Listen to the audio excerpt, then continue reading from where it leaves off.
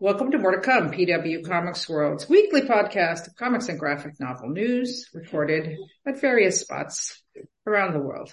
I'm Heidi McDonald. I am the editor-in-chief of The Beat at comicsbeat.com. Just a reminder, you can subscribe to More to Come. You can leave us comments for More to Come. And you can also find us on a lot of social media at PW Comics World. So today I am joined by Matt Lesniewski. I hope I pronounced your name right, Matt. Normally I ask beforehand, but I forgot this time. Perfect. But don't sweat it. Don't sweat it. Okay. Well, Matt is the creator, writer, artist, cartoonist of Faceless in the Family, which is out this month from Oni Press. But he's also worked on books for AdHouse, Dark Horse, and so dare I say, Matt, you've been making a bit of a splash as an artist, with a very unique, very recognizable style, which oddly enough, we don't really see that much these days. So, welcome to More to Come. Thank you. Thanks for having me on. Yeah. Thank you for the kind words. I do notice you've been making a splash on social media and, what there is of it these days. Is that where you kind of tried to get your work out there, or were you initially, what was your plan, Matt? What was your plan to get noticed and become famous? Well, I don't really want to be famous, but, I just want the work to be famous, not me. But yeah, I don't really have a plan. I'm kind of trying stuff and seeing what works. But yeah, that seems to be just putting my stuff out there. 'Cause before The Freak was the first published book, I don't know where I didn't come up with the idea, but I know I heard the idea somewhere. Just put your comics online for free, because you're not even known. Don't even think about anything beyond just getting your work out there. So I would put, might have been on my blog, or I don't think I had a website or anything like that, but I would just put them out there for free. And if 20 people read it, I thought that was a success. So, right.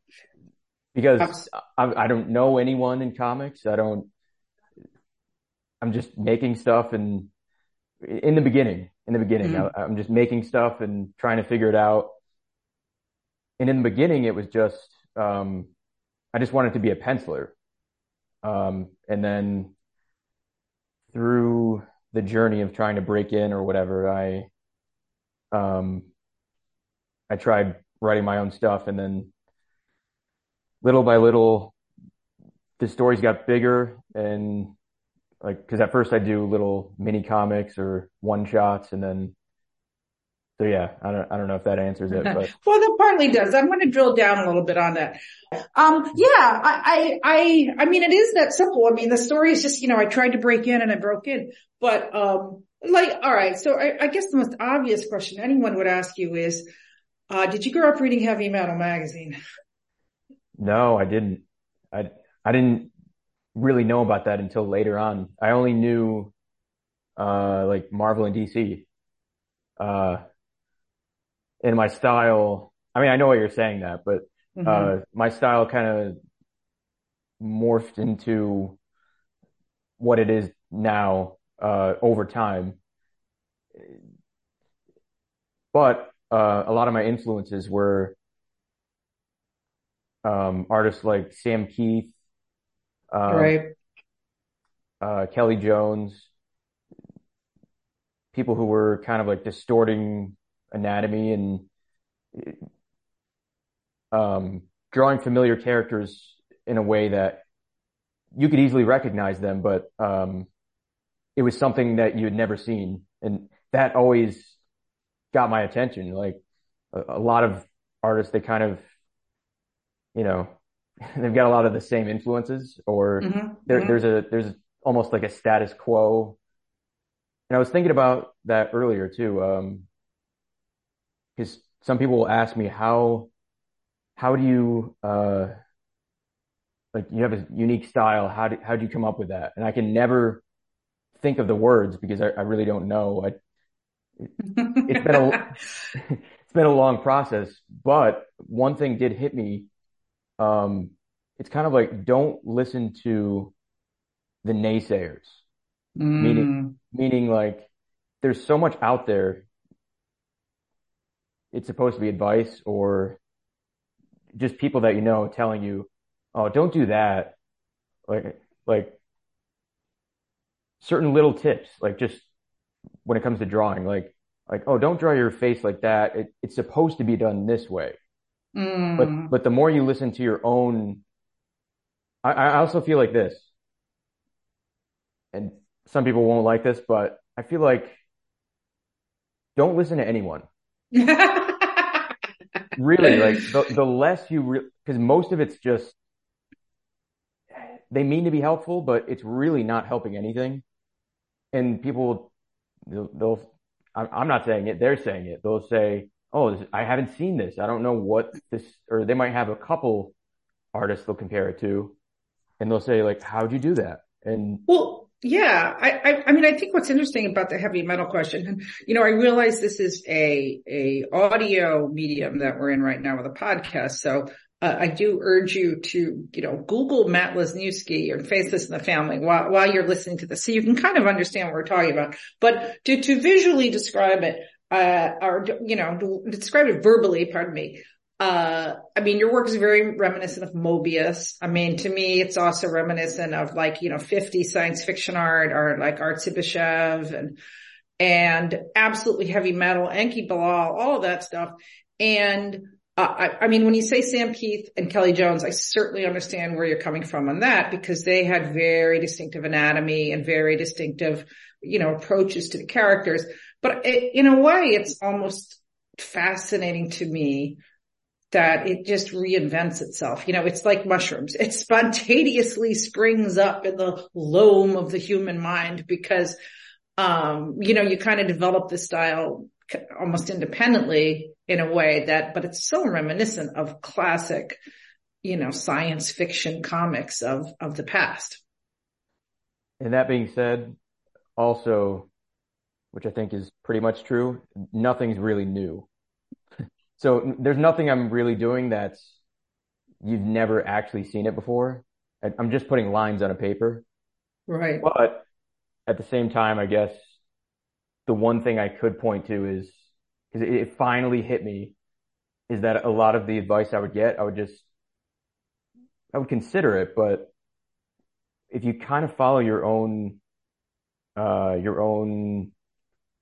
muse, but your own kind of like, because so much of what you hear too is artists looking at other artists to learn, which is fine, but I never really related to that. I kind of felt like something about that was wrong, or I mean, of course I do look at other artists. There's so many that I appreciate, but while you're actually drawing, I feel like you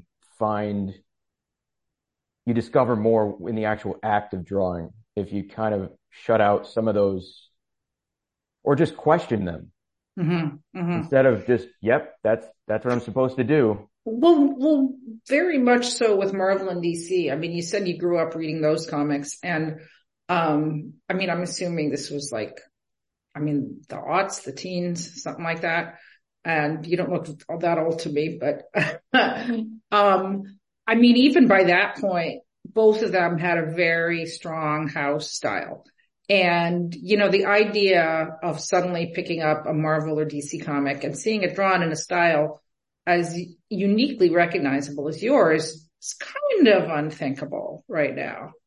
And I think that's a shame. I think that's a lot of why we got into comics. I mean, I think that's a lot of how Marvel DC developed was, Steve Ditko did not draw like Jack Kirby. I mean, Jack Kirby's art would be considered so stylized now. I mean, he wouldn't get it, he wouldn't be given the top books anymore, and he's the greatest of them all. Yeah. It's, I mean, I don't want to criticize, but it's pretty sad. Like, I always thought you were talking about what was your plan. Part of, not my plan, but what in my head, thinking as an artist was, oh, unique, that means good. Of course, it's no brainer, but the more I've been doing this thing, I'm finding that that's actually in a lot of ways a hindrance, or it's Well, yeah, well, let me go back just a little bit though. I mean, obviously you must have been a doodler as a kid. I mean, I'm sure you were drawing as a kid, right?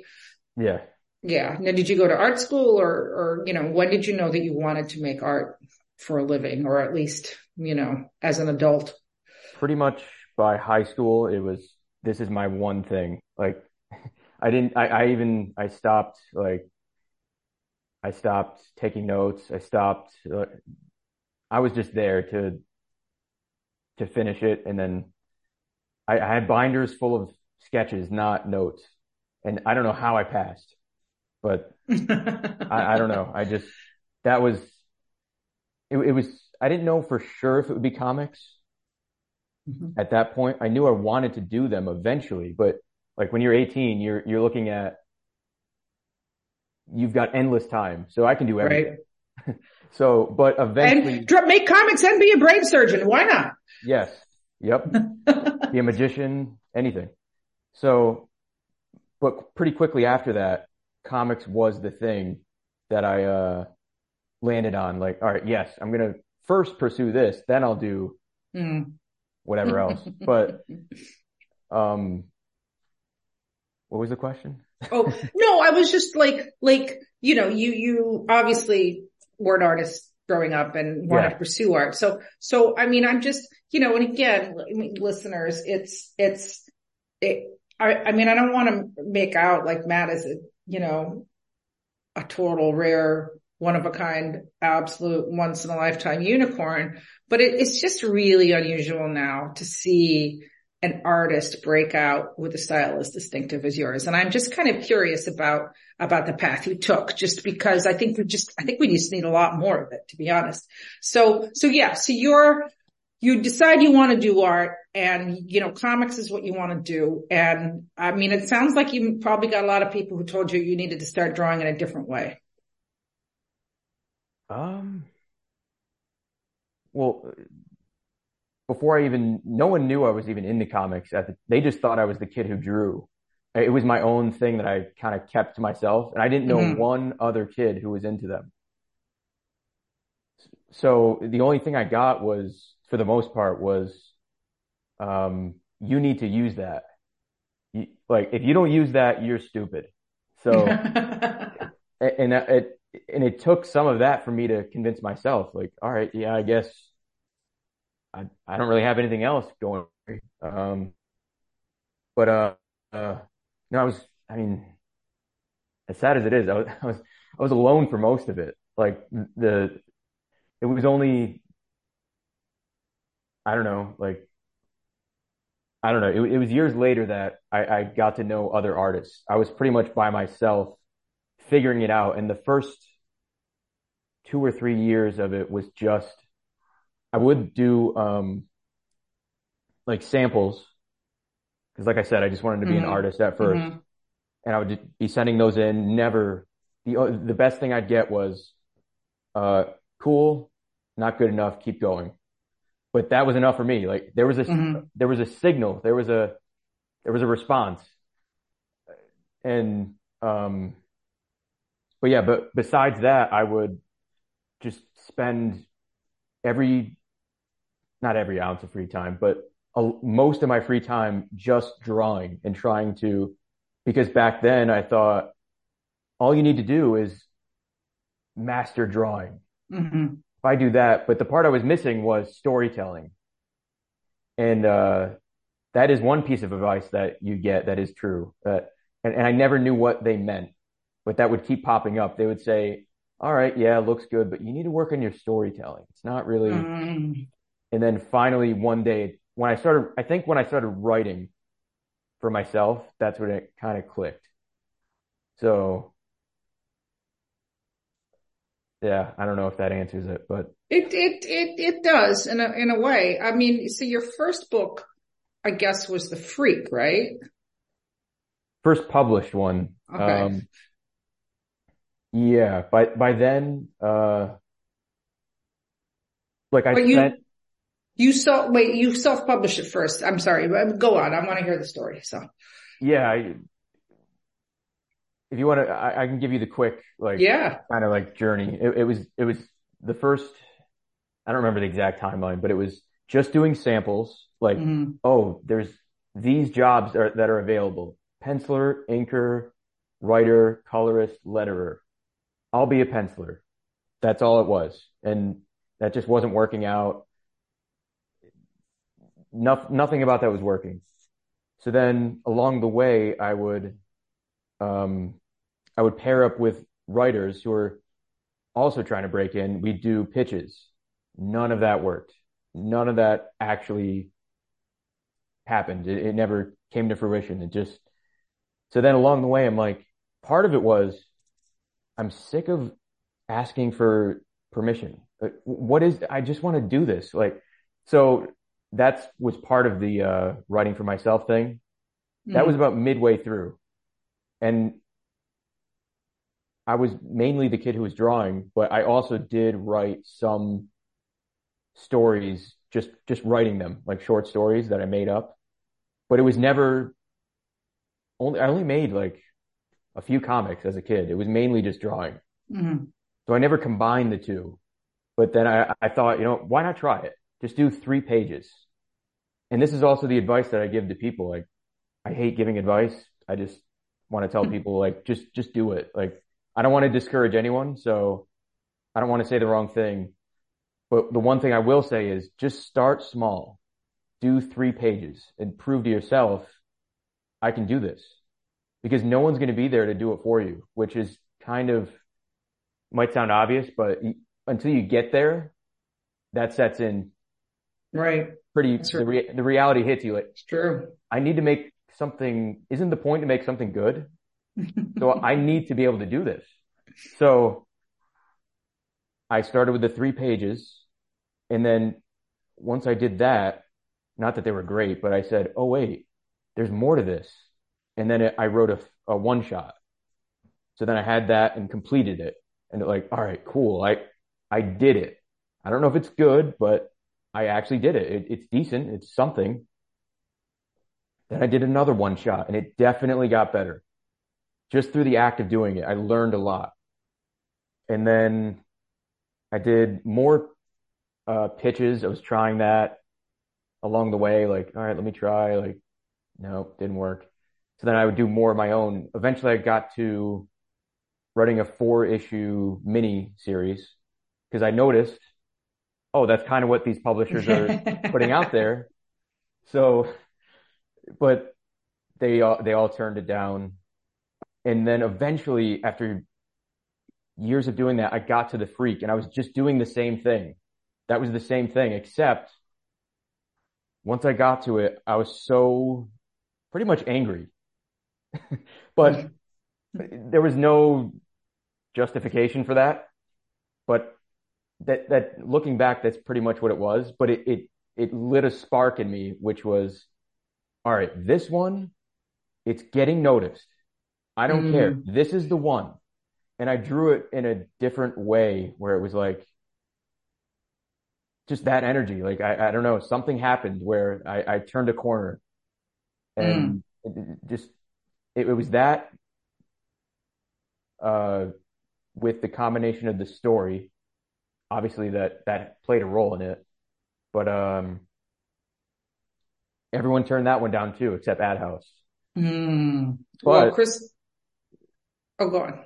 I was just going to say one last key piece to it was that I had just started going to conventions too. And I met Chris there and other people were noticing it. And for the first time, I only had the first chapter self-published as its own issue. And for the first time, everything changed. People were coming up to it, my portfolio, and they were buying it and showing it to other people. Who's this guy? And No. I was blown away. I was like, wait a second, what's happening here? So, Before that, nothing happened. Nothing. So to everyone, it seemed like I came out of nowhere. But I'm like, I've been going at this for years now, but no one's noticed. but I mean, was this at SPX or Heroes Con, it was at Heroes Con? Okay. Where do you live, by the way? Where are you from? upstate New York. Okay. So, I mean, it does sound like the in-person pitch. But you were learning your craft. You were doing what you do. Some people would go to like CCS or, cartooning school or something and maybe get more people telling them, but you were letting your internal teacher tell you how to do it. But Chris Pitzer, the publisher of AdHouse, which is now sadly, he quit, or I quit. I don't want to say quit. That's the wrong word. He ended ended AdHouse. But yes, Chris has an incredible eye for talent. So he saw The Freak and put it out. And then you got, an Eisner nomination for best single issue. How did that feel? I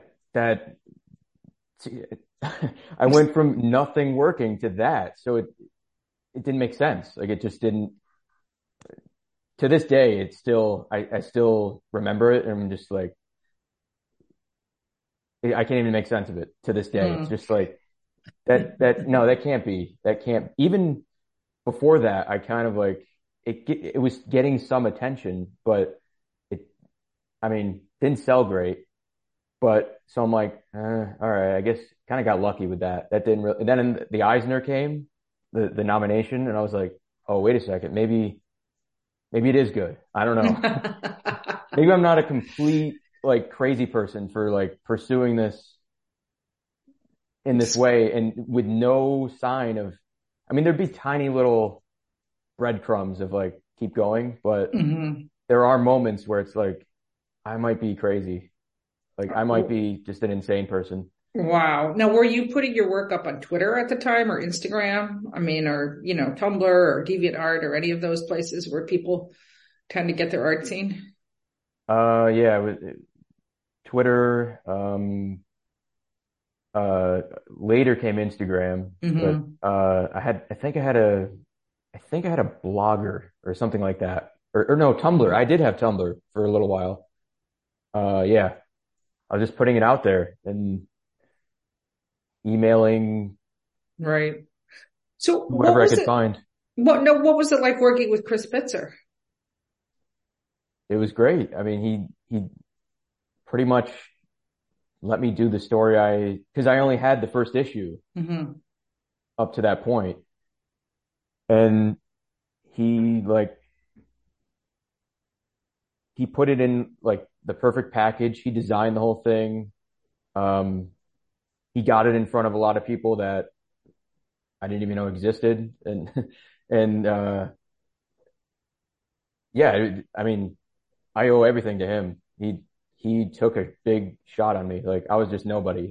And well, like I said, he really has an eye for talent and he's great at that. And, losing a publisher like AdHouse that was, I want to say it was a little bit of an incubator for people who would go on and do things at other publishers. Probably one of his biggest, stories is, Hartley Lynn, who used a different name, but with, Pope hats. And, oh yeah. And also remember Duncan the Wonder Dog? I don't know how familiar you are with the AdHouse output, but, he put out this insane book that was supposed to be part of like a 9-volume series. And it was like 300 pages and it won like the LA Times book review. And, I don't think the guy's ever been heard of before, but it is an amazing, amazing book. So, yeah. Okay. So now you're an Eisner nominated. You have gone from zero to hero. Look, and I also want to say The Freak. So is a kind of, the story about this guy who has a hideous appearance, who is always bullied for it and comes to town and kind of deals with that. So, we'll let our armchair psychoanalysts deal with that one out there. But, you came in from the cold. So what happened next, Matt? What happened next? Then I did it. The story kind of repeated. I worked with another writer and it fell flat again. I did a whole issue that no one's ever seen right after The Freak. But that's, kind of learned my lesson with that one. Then I'm like, you know what? I'll just go back to my own thing again. And so then I was working on Static, and that one I was I looked at how the Freak kind of worked. So I repeated the process, which was I just did the first issue / chapter, and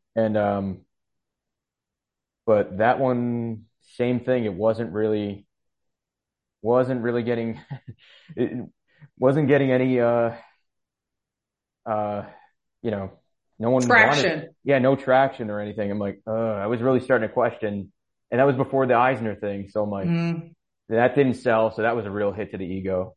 So I'm like, oh damn, like, yeah, that was a lucky little thing.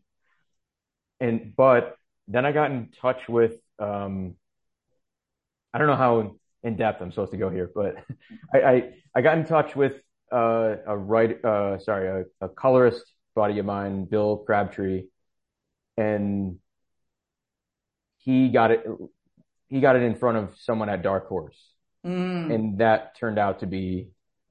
But then I did a book with Matt Kint, which was after, but they reversed the Right. release of it as like a strategy, like get more eyes on this, then Static. You know what I mean? To kind of So yeah, you I guess you did a book. Yeah, you did the book with Matt Kint at Dark Horse, and you did some Black Hammer stuff too with Jeff Lemire, right? No. Oh, okay. I wish. I misread something in your bio. Well, Matt is, another one who's like a crazy, I keep using the word crazy. I'm not supposed to. Crazy good. Yeah, crazy good. But wildly imaginative. Yes. In a surprising way. There we go. But he also has kind of his own little imprint at Dark Horse. And, I'm looking at my notes. What was the name of the book that you did with him at Dark Horse? Oh, Crimson Flower. Yeah. So what was that? What was that about?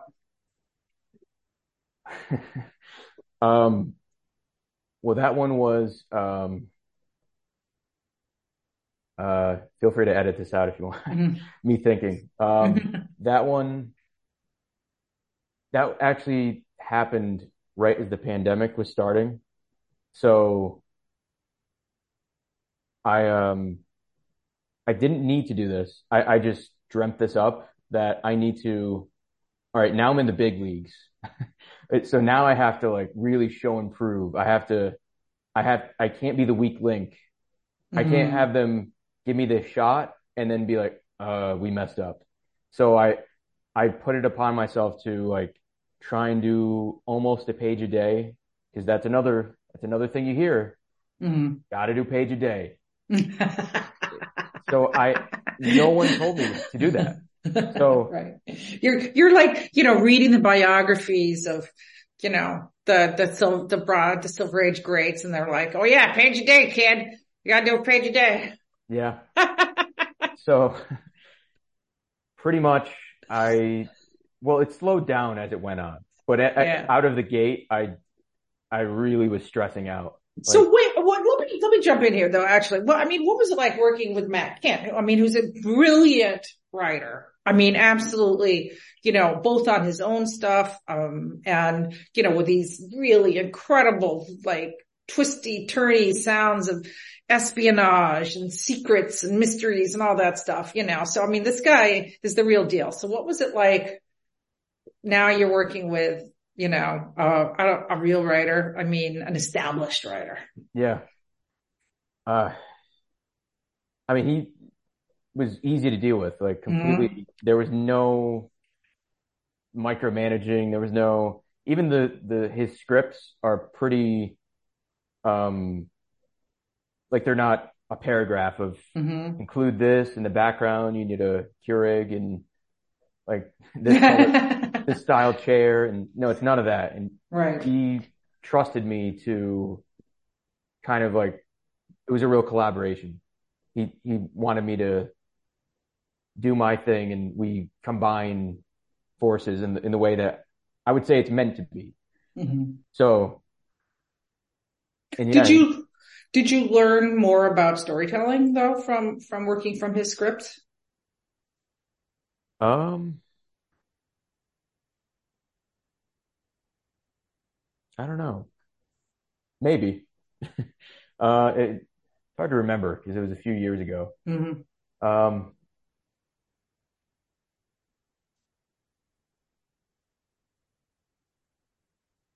yeah, because his stuff it's more. There'd be ways that it's hard to describe it. You'd have to read it. Like the way that he would describe certain panels, it's very built for the artist to do their interpretation of that. Mm-hmm. So, but then again, go ahead. No. I was just going to say that's actually good writing. You know, Neil Gaiman, I always quote this, but Neil Gaiman says he would never write a script until he knew who the artist was, which makes all the sense in the world, as opposed to, you know, in the world of monthly comics, sometimes you don't get to do that. But, in an ideal world, that's totally how it should be done, because you should be keeping in mind what are the strengths of the person you're working with. Which he did. That idea was already. Mm-hmm. He had the outline. He knew what was going to happen, but he only had the first script. So I would finish an issue, then he would script the next issue. So it was kind of a back and forth. The only thing that I kind of threw him off with was he likes to, once the art is done, he likes to go back and touch up the dialogue, but I hand letter right on the page. So I guess I challenged him in a way, but Right. that was the only little kind of Yeah. Which is obviously the retouching of the lettering is one of the perks of the digital world. But when you're doing it old school, not so much. So then Dark Horse did put out Static as well, right? Yeah, right after that one. Yeah. And how was that received? I feel like that was a miss. That was definitely, I don't look back on that fondly. Honestly, I think most artists, they're pretty critical of their own stuff, but that one, objectively, for what I was like, The Freak, I think what made it work was what I set out to do. To this day, that's the most, my art has improved, but as an overall comic, that one works the best. And what I was trying to say and trying to do, I really nailed it with that one. Whereas Static, I completely did not. In different ways, but I mean, even your favorite movie directors, they can make a great movie, and then they make one that you forget about. Yeah, 1941. I'll leave it at that. For any kids out there, like after Steven Spielberg made Jaws and Close Encounters, then he made the movie 1941 that was not as well received. So, way back in the day. Everyone's got him. Everybody's got, that third stinker they got to get out.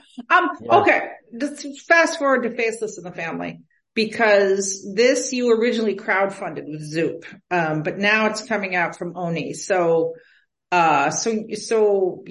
went back to Zoop, or you went back to kind of self-publishing, getting hooked up with Zoop. I am assuming you at that point didn't think that you were going to get a mainstream publisher for it. Well, I actually had one. That's a crazy story. And I'm not going to name names, even though it's kind of out there, but I had a publisher. Well, let's just say the publisher turned it down. Then an imprint within it, they accepted it. And an agreement was signed. I was paid advances. And 7 months into drawing the book, they emailed me out of nowhere and said, yeah, we found out that we initially turned this down. So now it's all, we just dropped it. And I Wow. was completely enraged for a day, but then luckily I'm just like, okay, no time there's no, I'm not going to waste any more time. What's my next best move? Let me just ask you, just to clarify though, I mean, they didn't ask you to pay back the money or anything, of course. Or did they? We can talk after. Okay. Well, there we go. No comment on that. Interesting. Yeah. Interesting. Because some companies' own internal correspondence wasn't accurate. Ouch. Comics broke me. Hashtag. All right. So, but luckily for you now at this point, it sounds like you've gotten more, connected with the rest of the industry and you have options at this point, right? Somewhat. Yeah. Well, what made you want to go to Zoop? Because, well, one thing, one of the co-owners, he approached me at a convention, and he just kind of pitched the whole thing, and that's a whole other story. I didn't really know much about crowdfunding. I know of it. I know generally how it works, but overall it was a positive experience. But I just thought it kind of went back to I'm tired of the nonsense. I'm tired of the games. I'd spent all this time barely making any money, grinding away on this book every single day, and then you just cut the cord on it. Like, really? What? And so I'm like, I'm just going to crowdfund it. And yeah, and then Oni contacted me after. After it came out, the Zoop edition? Yeah. Interesting. Was it Sierra or Hunter who contacted you, or who, or Zach? Hunter.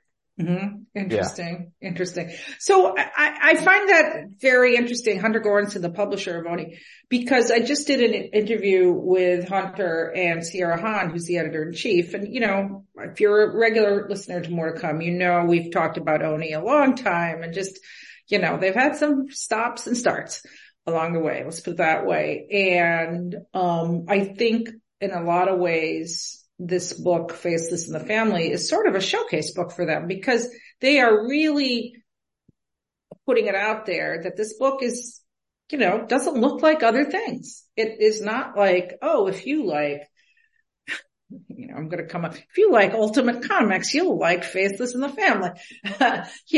It's not one of those. And I interviewed Hunter and Sierra and pointed out that, they're also, I know with Jay Stevens, they have some other books coming out that are just kind of visually very unique.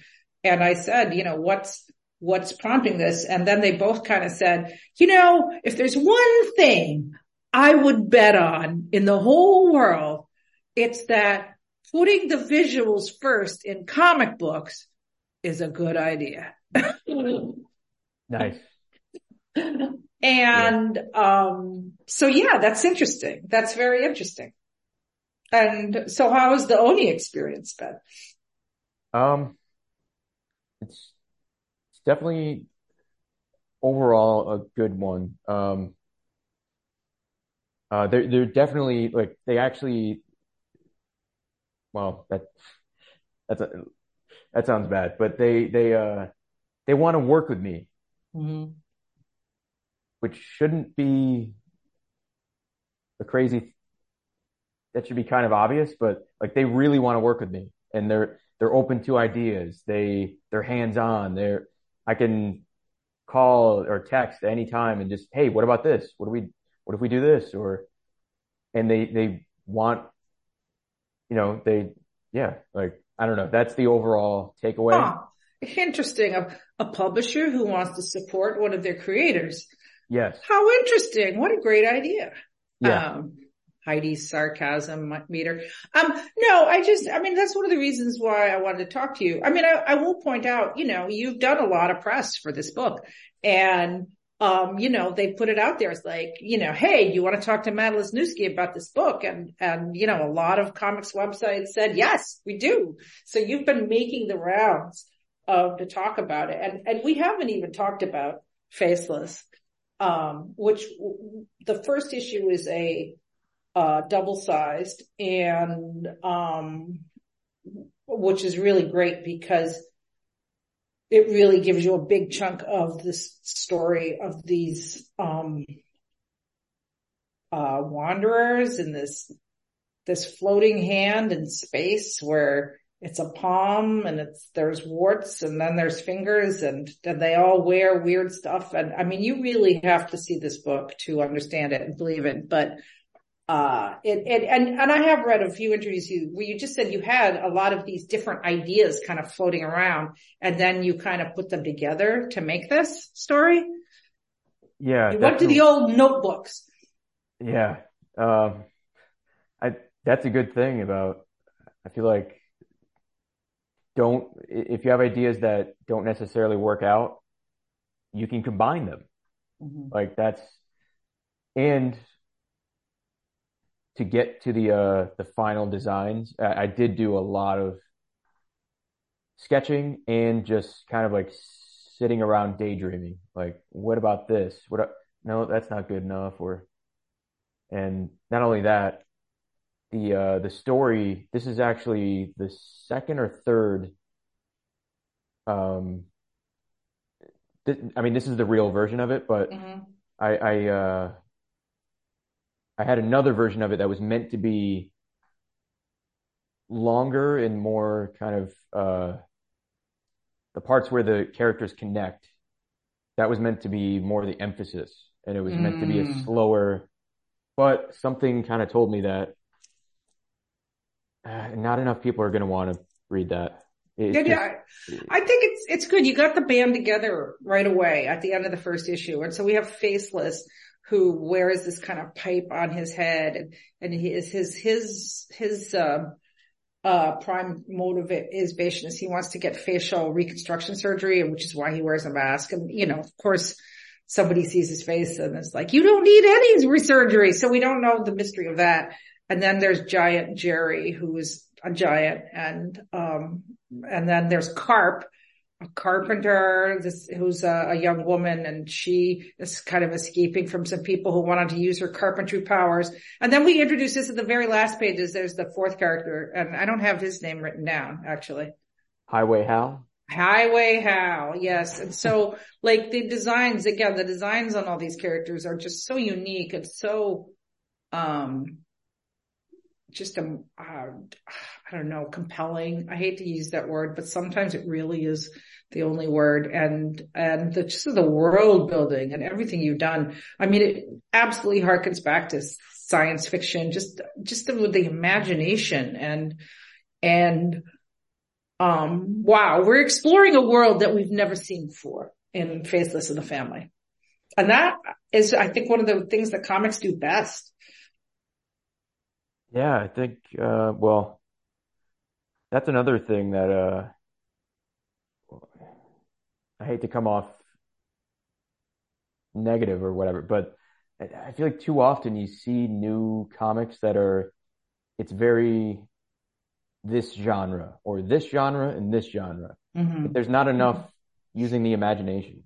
That's what I like.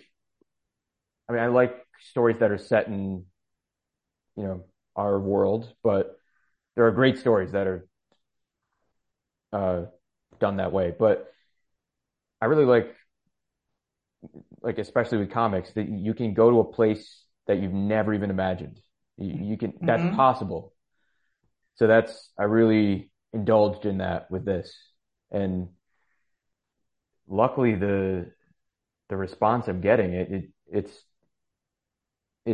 telling me to kind of embrace that. Because so often you're committing all this time to it. So you're kind of questioning, what do I make? What you want to make, but you're not just making it for you. So, but I know in my gut, it's telling me, yes, make this, but then you always question it, or at least I do. You question, is anyone even going to know what this is? This is so You, weird that, but yeah, I don't know. well, the response has been pretty positive, Yeah. from what I've seen. I mean, I think at the Beat we made a pick of the week, and it's definitely, or in the comics to read this week, and it got a good review. So, at the Beat we are fans. We are fans. Thank you. And yeah, well, absolutely. And, I mean, now, like you are, even on Dying Twitter, you've been putting up your versions of like Batman and the Beast and, all these well-known characters, and, people are going kind of nuts reposting them and liking them. So, yeah, how's that? So now it's like, give me the Matt Lesniewski style. Um, I don't know. I don't know what to make of it. I don't know. I really, I don't, I should just say that all this interview stuff and getting the word out and all that, these are not my strengths. Mm. I'm, I feel like, yeah, I'm having a hard time even coming up with the words. Well, I just, listen, stay humble. All right. I'll give you some advice. Stay humble. I'm Definitely trying stay to, humble. trying Yeah. to. Yeah. But I mean, that, like I said, for me, I mean, I've been doing this a long time. I edited comics, and, you go through the portfolios and you look through them, you look for someone who has that spark. And, like I said, I feel like we've really gotten away from saying, it's in this style that's so recognizable. That's just so that's instantly recognizable and different, and gives you just like a different view of these characters. And it's just really, I don't know, it's just really strange to me that we seem to have gotten so far away from that in so many ways. So I'm just really grateful to, to have a chance to talk about it. And, I hope it's not like, oh, we're putting this fly under, or this butterfly under glass too much and examining it, so, cause it's kind of like, hey, Matt, you're really different. How did you get to be so different? Sometimes I do kind of feel like that. I'm not gonna lie. If it was, well, if it was up to me, I would just do the thing, and that's what I had to say. Mm. I already said it. I don't really feel like I want to say anything more. I can't relate to that when other creators, they want to explain, and they want to, this is what this meant, and I wanted to say this, and if you didn't get this, you're wrong. And there's none of that. I made the thing I wanted to make. Hopefully other people like it. And I don't know. Well, so far so good on that, but I'm sure everyone has asked you this question. Sorry about that. We're running out of time, so I have to ask you, Oh boy. what's next for Matt Lesniewski? Oh boy, here we go.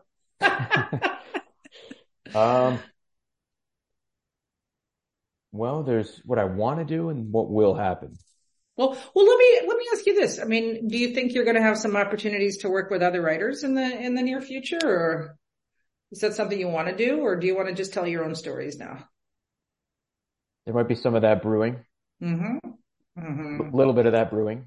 Can't confirm or deny, or I'm not against it. I'm not against it at all. I don't want anyone to get that idea. But I also definitely, I want to do more of my own books, and I want to write for other artists. That I almost want to do that more than, well, let's not rank. I don't know why everything needs to be ranked, but yeah, there's a lot of different paths to take. Yeah, I have like two. One is already done. It's already, and I have their artist that wants to do it. Just waiting for them to get free. I love that. Because I feel like writing is more of it's more of a puzzle challenge thing for me, at least. I've been drawing my whole life, And in no way do I'm a master or anything, but I can do it. I know I can do it. Writing is more of I'm trying to learn it. I'm really trying to, and since writing Faceless, I've learned a lot. So people might think, oh, well, you wrote that. We know your ability. No, just like drawing, I'm trying to improve. I'm trying to, isn't that the point? That's Right. another thing. You kind of see a lot of stagnation, or you kind of see a lot of, well, I've gotten this, people like it, cool. Now I'm just coasting. No, Yeah. try. Actually Well, it's a strange time right now in the industry. And we've definitely reached some kind of a, post-pandemic plateau, and everybody's kind of standing on this plateau, looking at each other being like, I wonder what's next. So, there was definitely a new, we're going to see a lot of changes in the industry in the next couple of years. So we'll see, and, I think it'll be interesting to see what options, what paths your career takes. We'll be watching here at More to Come. One last question though. So you went to New York Comic Con, and, how was that experience? Now you're not alone, have you gotten, how does it feel like when you go to the con and, now you're with your peers? Yeah. Well, I learned my limits, which is panels, not for me. I did one at San Diego, and it was a rocky road, but I got through it. I did this one, and I fell off the cliff. It was rough. It was real. That's unfortunately, that's the standout from the whole event. Oh, don't worry. Tom Hardy had a hard time too, Really? So, yeah, he did. Yes. Just because you're a brilliant Academy Award nominated actor doesn't mean you could sit in a room full of comic book fans and be brilliant. And, I think he felt the pressure. So I hope you're not listening, Tom, because I love you and everything you do. All right. I can't wait for Venom 3. I'm going to cut that out. But, so don't worry. It happens to the best of us, is what I'm saying. I can get through interviews. I can do some social media. I can do, the panels. I decided after that one, it only hurts me. It's not really promoting me in any way. It's just showing who's this oddball guy. Yeah. Listen, you speak with your art, and that's a very powerful message. That's a very loud voice. So, you got that going for you. So I hope this podcast interview wasn't too painful for you, Matt. No. It definitely was a pleasure for me. And, thank you so much. Thank you. I really appreciate it. Well, that's great. And as we always say, there will definitely be more to come.